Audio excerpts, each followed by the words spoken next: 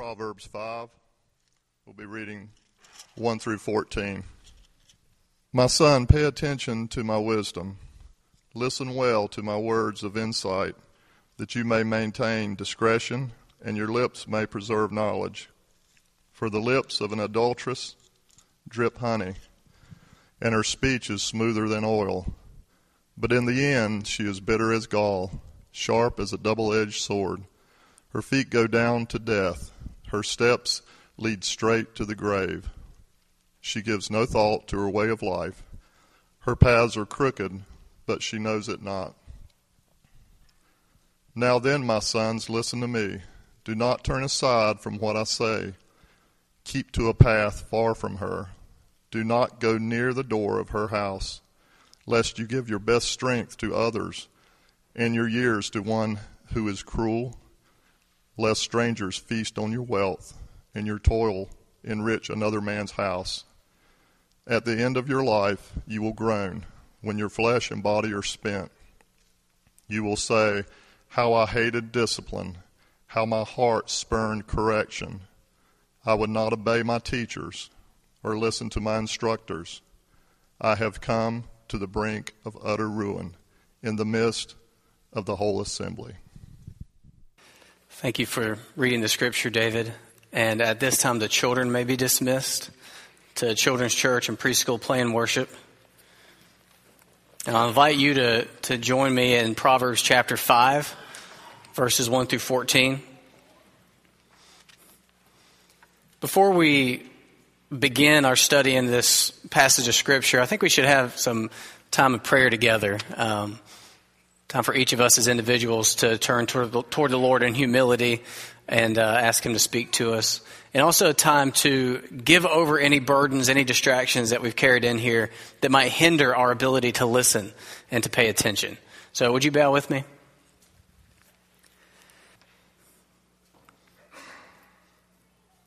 Father, may we accept your invitation to be attentive to your wisdom and to incline our ears to your understanding. There's a great deal going on in many of our lives.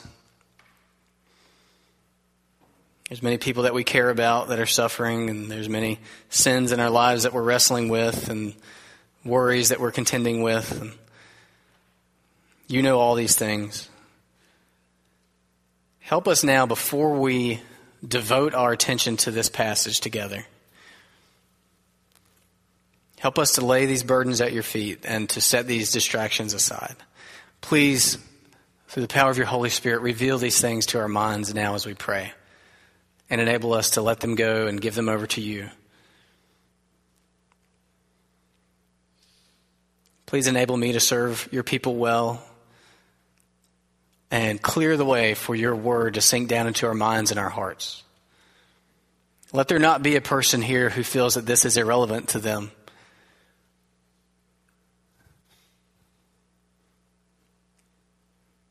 Lord, if we are to be a wise people like you would have us to be and walk in the newness of life that you secured for us through Jesus Christ, we need the truth that we're about to see today. And so we come to you humbly and empty to be filled. In Jesus' name, amen. Thank you.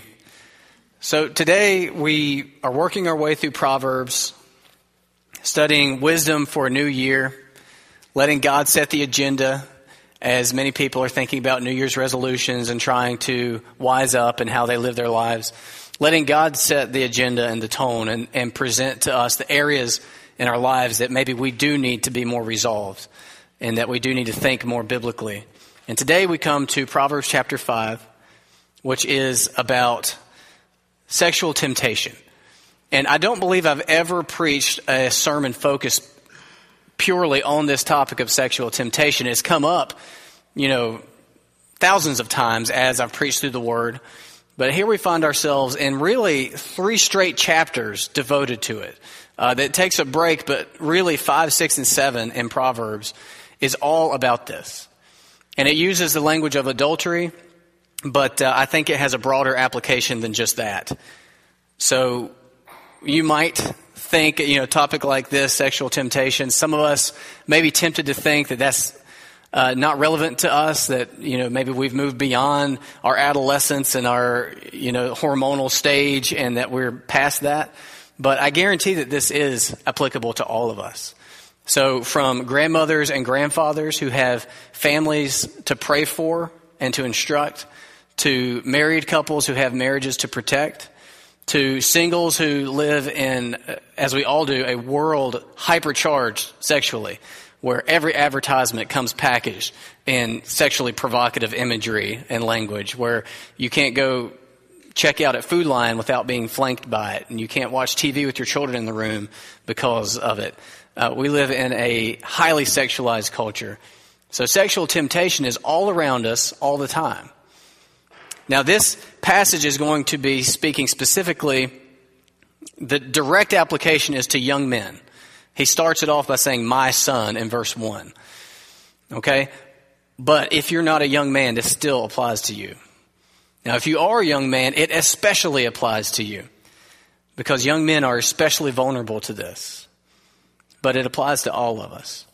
So this is going to be interesting, because any other time that I have taken up a topic of a sin, I've taken it up directly in light of the gospel of Jesus Christ and in regard to the morality of it. So we're today talking about sexual temptation.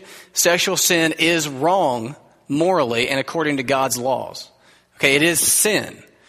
But today we're looking at it through the lens of wisdom in Proverbs. So we're not going to be talking about it in terms of how right or wrong it is. We're going to be talking about it in terms of how foolish it is. So if you were here last week, you remember wisdom is not the same thing as morality or righteousness. Okay, morality is about what's right. Wisdom is about knowing and doing what's best. Okay, so yes, all sin, it falls under the umbrella of foolishness, but there is some foolishness or folly that isn't sin. For example, next week we'll be talking about obligation. So if you overcommit yourself and make foolish decisions and make your life stressful due to overcommitment, that's not necessarily sin, but it is folly. It is foolishness. Okay, now sexual temptation falls under both. Not temptation, but sexual sin falls under both. It's sin and folly, and today we're going to talk about it as folly. Okay, but I don't want to stray too far from the gospel, lest any of you who are in the throes of sexual sin feel utterly condemned and hopeless. Because we have really good news in regard to all of our sins. God loved us so much, even though we were sinners, that He sent His Son, Jesus Christ, to die for us, so that we wouldn't perish, so that we wouldn't be condemned and damned for our sin, but so that we could be forgiven and cleansed and adopted and made new and plucked up out of that garbage we created for ourselves with our sin and put on solid ground so that we could walk in newness of life. So, you who have in your history, in your background, sexual sin, whatever it might be. Okay, here he's speaking directly in reference to adultery, which is sexual relations with someone not your spouse while you're married. But it also has in view what the Bible calls fornication. I know it's an old school church word, but that's sexual relations with someone not your spouse while you're not yet married. It also has in view the lust of the eyes. So it would have in view lusting after real people physically. It has in view also pornography. It really covers, the principles we're going to look at covers all sexual temptation and sin. And if you have this in your background, I want you to know firmly and clearly that Jesus' payment on the cross covers that. You are forgiven if you are in Christ. Okay, no matter how severe it was or is, you can be forgiven in Jesus Christ. And that sin can be removed from you as far as the east is from the west. But it's not only sin, it's also folly. And folly's consequences are not immediately removed as far as the east is from the west. The consequences of folly linger and continue. Okay, so I just want to make sure we're on the right footing in terms of the gospel and wisdom before we get started. So I did my best. If you're not with me, I'm sorry. We can talk after the service. So David read our passage for us There's so much that could be said from these 3 chapters. I really wanted to preach all 3, but it just became too big. So I scaled back to just these first 14 verses, and we'll come back later and move forward some of the rest of it. But we're just going to look at verses 1 through 14. I have 3 principles that I've pulled out for you and 3 practices. That's a lot of what you get out of the book of Proverbs is principles and practices. These are principles that wise people know to be generally true.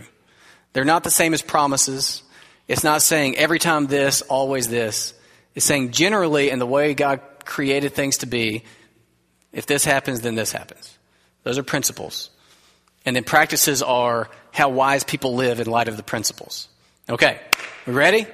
That was a lot of preamble, but I want to make sure we're thinking along the same lines. So the first principle I want to pull out for us in regard to wisdom and sexual temptation, it comes from verses 1 through 4, and that is that it starts with the ear. The most important body part in regard to sexual temptation is the ear. That's where things start. So look in your Bibles. It's not going to be on the screen. I'd like for you to look in your Bible to see what we're reading from Proverbs chapter 5, verses 1 through 4. My son, be attentive to my wisdom. Incline your ear to my understanding, that you may keep discretion and guard your lips. That you may keep discretion and your lips may guard knowledge. For the lips of a forbidden woman drip honey, and her speech is smoother than oil. But in the end, she is bitter as wormwood, sharp as a two-edged sword. So in regard to sexual temptation, we will listen to either God's wisdom or the lies of the temptress. Okay, it's going to be one or the other. We will either remember what we know to be true by God's word, or we will remember and only believe what is false and proclaimed by the sexual temptation itself. Okay? So, 2 different voices come into our lives. One is the voice of wisdom. When you're listening to the voice of wisdom, you have to take initiative to be attentive and to incline your ear. Okay? I looked up the original language about being attentive and inclining your ear. And there are 2 different ways of saying the same thing. He's in essence repeating himself.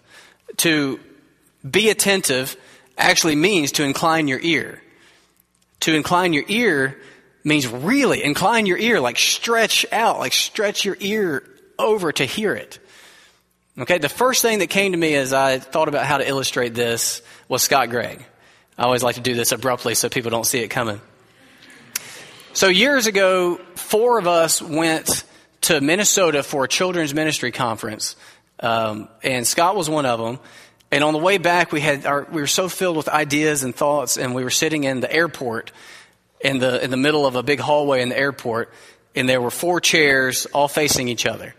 And I was seated directly across from Scott. I think there was maybe like a plant in the middle of us, and we're all talking about what we learned. And Scott's over there sharing like really valuable things, but he's talking in a voice that's like this, Scott's a very calm, very even-keeled guy, and he's talking very, very quiet. And I remember by the end of it, I was like, I really wanted to hear what he was saying, but all these people going by and they're making announcements over the PA system. So by the end of it, I was not even hardly on my chair anymore. I was like, what? What does he say? That's the idea of how we're told to listen to wisdom. Wisdom is not always going to be grabbing you by the collar and shaking you and screaming in your face. It's going to be calmly proclaimed to you, like right now. You're hearing wisdom right now, not because I'm so wise, but because our Bibles are open. Okay? The initiative is yours if you will listen to it or not.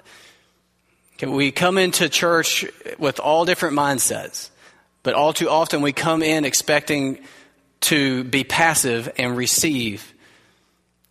But what happens in here isn't only up to God, it's up to your receptiveness of it.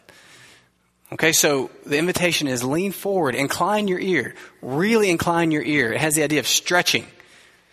That's how we listen to wisdom. We have to lean in toward it. Now, the voice of sexual temptation, on the other hand, leans toward us. We don't have to take initiative to hear and listen to the voice of sexual temptation. Excuse me. Now, I need to explain why I'm jumping from where it says in verse 3, the forbidden woman, or the strange woman, your translation may say, to all sexual temptation. That word, forbidden, it basically just means, it actually literally means strange, the strange woman, but not in the sense that she's weird, in the sense that she's other. She's a woman other than your wife, other than your spouse, other than what you have. So it's any temptation sexually that's other than what is yours. Okay, does that make sense? I'll take that as a yes. So you will, in regard to sexual temptation, you will either listen to wisdom or you will listen to the temptation, but you can't listen to both at the same time.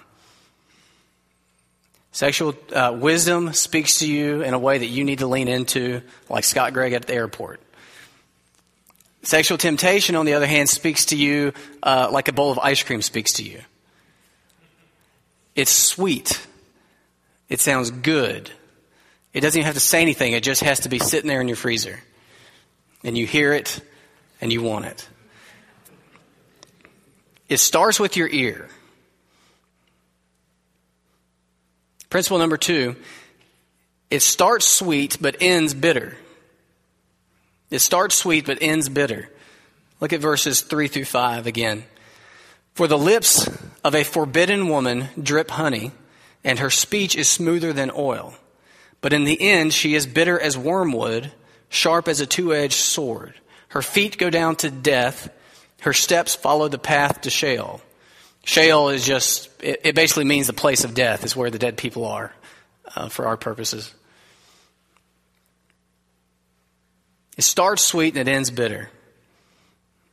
You know, I've been reading a book just for my own interest, and it's called Anti-Cancer. It's just about, it's not written from a Christian worldview. It's written from just a scientific worldview. And this author's hypothesis is that sugar, if you eat a lot of sugar, that it creates an environment conducive to cancer.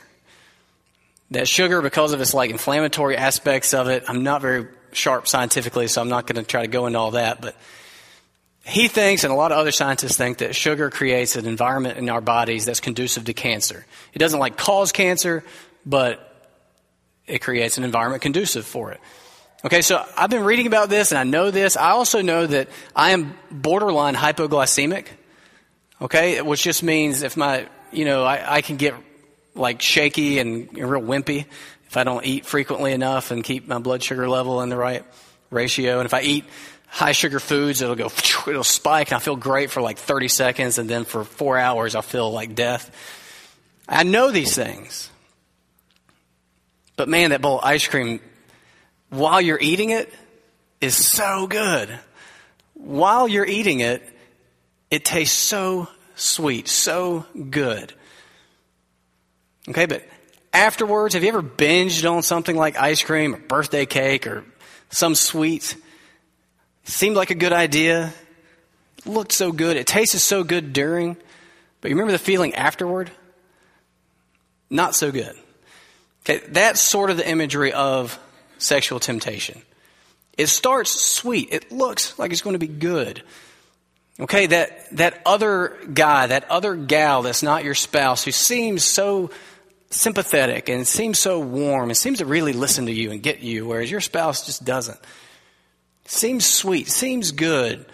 I think I'll indulge in that flirtation. I think I'll indulge in listening to that flattery. Sweet during, but afterwards, bitterness. You know, that girlfriends, boyfriends being together, you know, it seems good. We'll lay down while we watch this movie together. It seems good to be close like that. It seems good to go a little further. And during it feels good. But after, bitterness. You know, on your computer late at night, seemingly no one would know. That link sounds good. It seems like it's going to be sweet. A good distraction from the stress. A good moment of relief from reality. I think I'll click on it. And it feels good during, like a big bowl of ice cream. But afterwards, bitterness. Now, I know all the statistics about sexual sin, especially pornography in our digital age. It's everywhere. We all carry around the capability to binge on the most grotesque pornography possible, just a click away all the time. Okay, it's prevalent. It's very common. So I feel confident to say that there are people in the room who struggle with pornography. I feel very confident. Okay, now, those among us who have struggled with this sin, have you ever felt good after? No, it's so bitter. That's what, when he says, bitter as wormwood, sharp as a two-edged sword. Wormwood was a bitter herb back then, and it's basically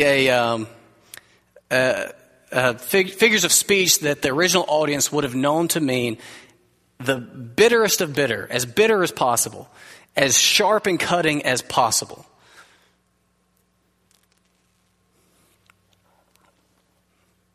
It's one commentator I read while I was preparing used the phrase short pleasure, long pain. And that's pretty accurate. Sexual temptation offers short pleasure, long pain. Short pleasure, long pain. The Puritans used the image of a fish, a fishing hook with bait on it. The bait looks good. You bite into it. There's a hook in there. It was momentary pleasure of the bait, and then a lifetime of pain because of the hook. And he goes on, he elaborates in verses 7 through 14 about where this leads. I'm just going to read that to you again, but I'm not going to go into it deeply. He says, "And now, sons, listen to me and do not depart from the words of my mouth. Keep your way far from her, the forbidden woman, the other, the sexual temptation apart from what you have. Do not go near the door of her house, because here's what's going to happen. Lest you give your honor to others and your years to the merciless. Lest strangers take their fill of your strength, and your labors go to the house of a foreigner. And at the end of your life you groan, when your flesh and body are consumed. And you say, how I hated discipline, and my heart despised reproof. I did not listen to the voice of my teachers or incline my ear to my instructors. I am at the brink of utter ruin in the assembled congregation." Back in verses 3 through 5. "For the lips of a forbidden woman drip honey, and her speech is smoother than oil. But," so he concedes that it starts sweet. "But in the end, she is bitter as wormwood, sharp as a two-edged sword, as bitter as can be possible, as sharp and cutting as can be possible. Her feet go down to death. Her steps follow the path to Sheol. She does not ponder the path of life. Her ways wander, and she does not know it." It starts with the ear. It starts sweet, but ends bitter. And then the third principle I want to point out, it is a reckless driver. Sexual temptation is a reckless driver. I need to explain that one. It comes from verses 5 and 6, which say, "Her feet go down to death. Her steps follow the path to Sheol. She does not ponder the path of life. Her ways wander, and she does not know it." When we succumb to sexual temptation, we are giving over control to that temptation, to that temptress, to that adulterer, to that website, to that guy, to that girl, to that coworker, to whomever. We're giving control over. One time I was driving, it was soon after I got my license, and I pulled up behind a couple of cars at a stop sign. It was, like this is a road going two ways, and we were right here stopped. And the guy in the front sort of lurched out a little bit and kept lurching out right in front of a church van. And the church van slammed on the brakes, but it was too late. They couldn't swerve, so they ran right into the side of them. And so, I was right behind that guy. I got out. I didn't know what to do. I was like 17. And the guy got out of this old beaten up car, and he was just clearly drunk. I hadn't been around a lot of drunk people, but you could just tell he was clearly drunk or under the influence of something. And he stumbled over to me out of his battered car and said, "Man, you got to give me a ride. I can't be here right now." I'm like, "I'm not giving you a ride." It's like, man, I can't be here right now. He's had some existing trouble with the law. He wanted a way out. And meanwhile, out of the church van, people are piling out. There had been a baby in the church van, and the mother was just hysterical. It was crazy, and I had seen the guy. He had no clue what he was doing. Now, what if I had said, I'll tell you what, let's go for it. You drive. I'll ride with you. Let's get out of here together. That would have been absurd. What a fool. But that's exactly what we do when we give in to sexual temptation. We say, yeah, you make the decisions for me. I think I heard something one time about this being foolish, but this seems pretty sweet. This seems like a good deal. I'll slide over. You take the wheel. You drive. Only to find out that her path is towards the place of death. She doesn't ponder the path of life. You know, the temptress, the tempter, they're not thinking about what this is going to do, how this is going to devastate you and destroy you. They're not thinking about where they're going. Her ways wander, and she doesn't even know it. So it starts with the ear, it starts sweet, but ends bitter. And it's a reckless driver. Now, those are just 3 principles, but Proverbs has a wealth of these. I want to give you 3 practices based on these 3 principles. Okay, now, again, before I give you these, what we're doing here is we are trusting and following Jesus Christ. Okay, we are not here because we have the capability within ourselves to be perfect. We're here because we don't, and we need Jesus Christ for that. Okay, so we're here to be forgiven for these sins, not to be condemned for them. But in Christ, after you're forgiven and cleansed, you're promised that you can now walk in newness of life. Okay, so as Christians, we can live wisely now because we have a new heart. So these are principles to walk in newness of life based on what Christ accomplished for us. These aren't principles of ways to do better so that your conscience can feel better, or ways to get God to forgive you, or ways to get God to love you. Okay, does that make sense? I have to be careful about that. But these are some practices that we can adopt to live wisely in a world filled with sexual temptation.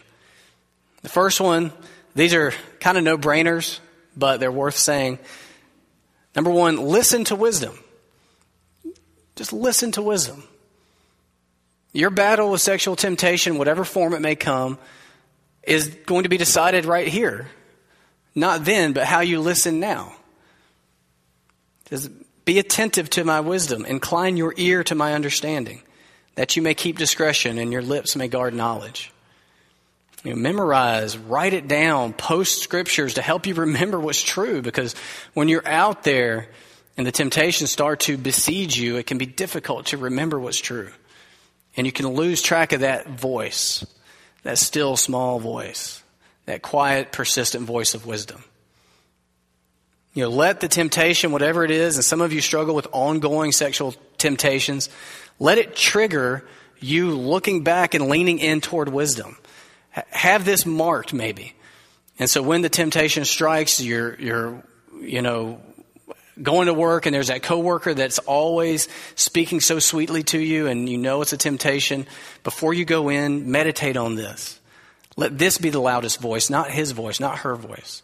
When you're going out on the date with your girlfriend or boyfriend and you know the temptations that will await, let this be the strongest voice, not seeing how far are they wanting to go tonight.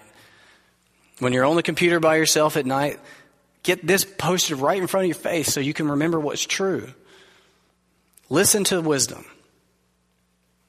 Practice number 2. Look past the lips.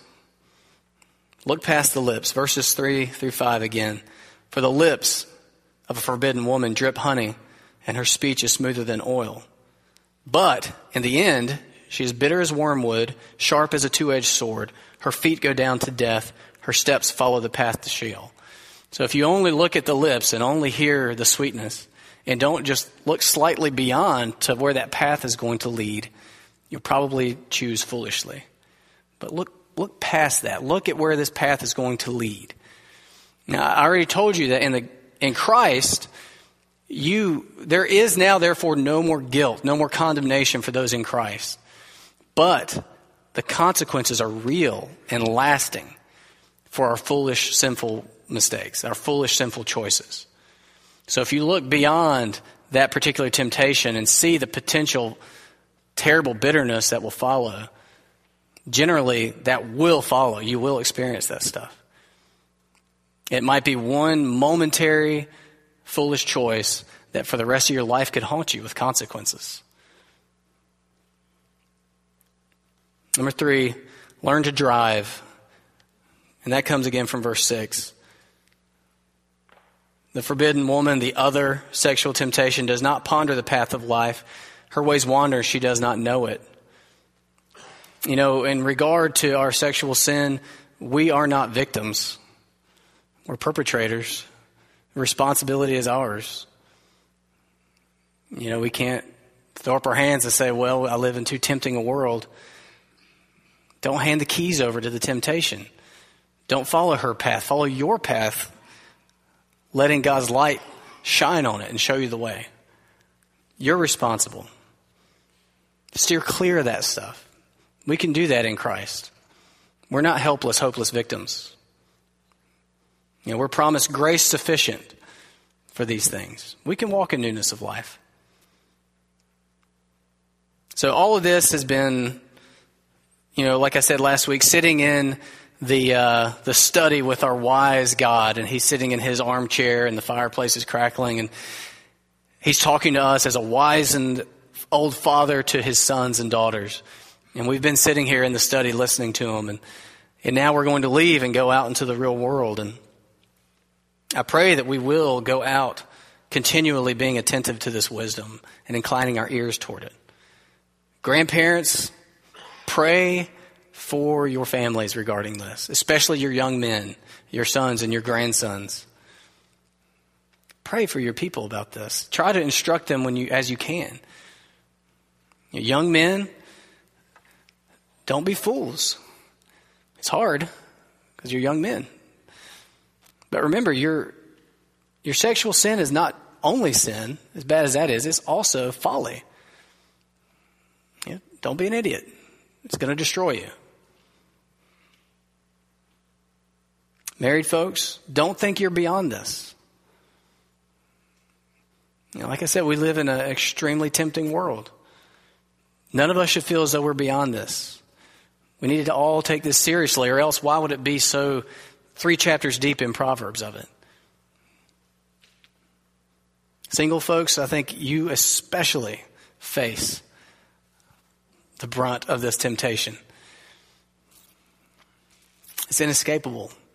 But in Christ, we can live this way. We can live with wisdom ringing in our ears and not just the loud, over-sexualized temptations of the world.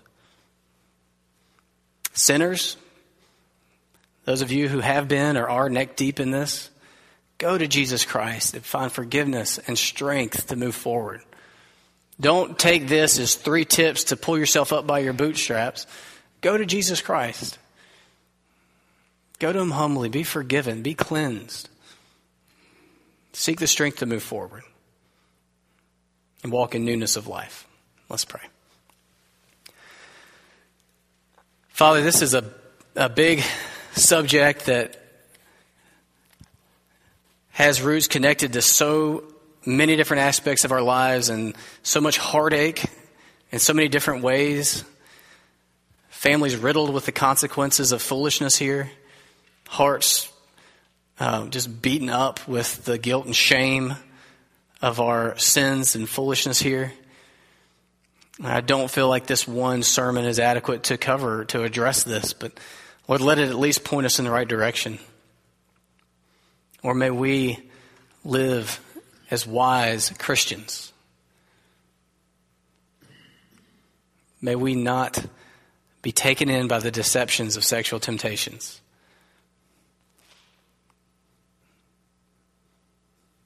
May we live in the freedom of Jesus Christ. And remember that we are dead to these things. And we're alive to you. And in light of all that, help us to live wisely. In Jesus' name, amen.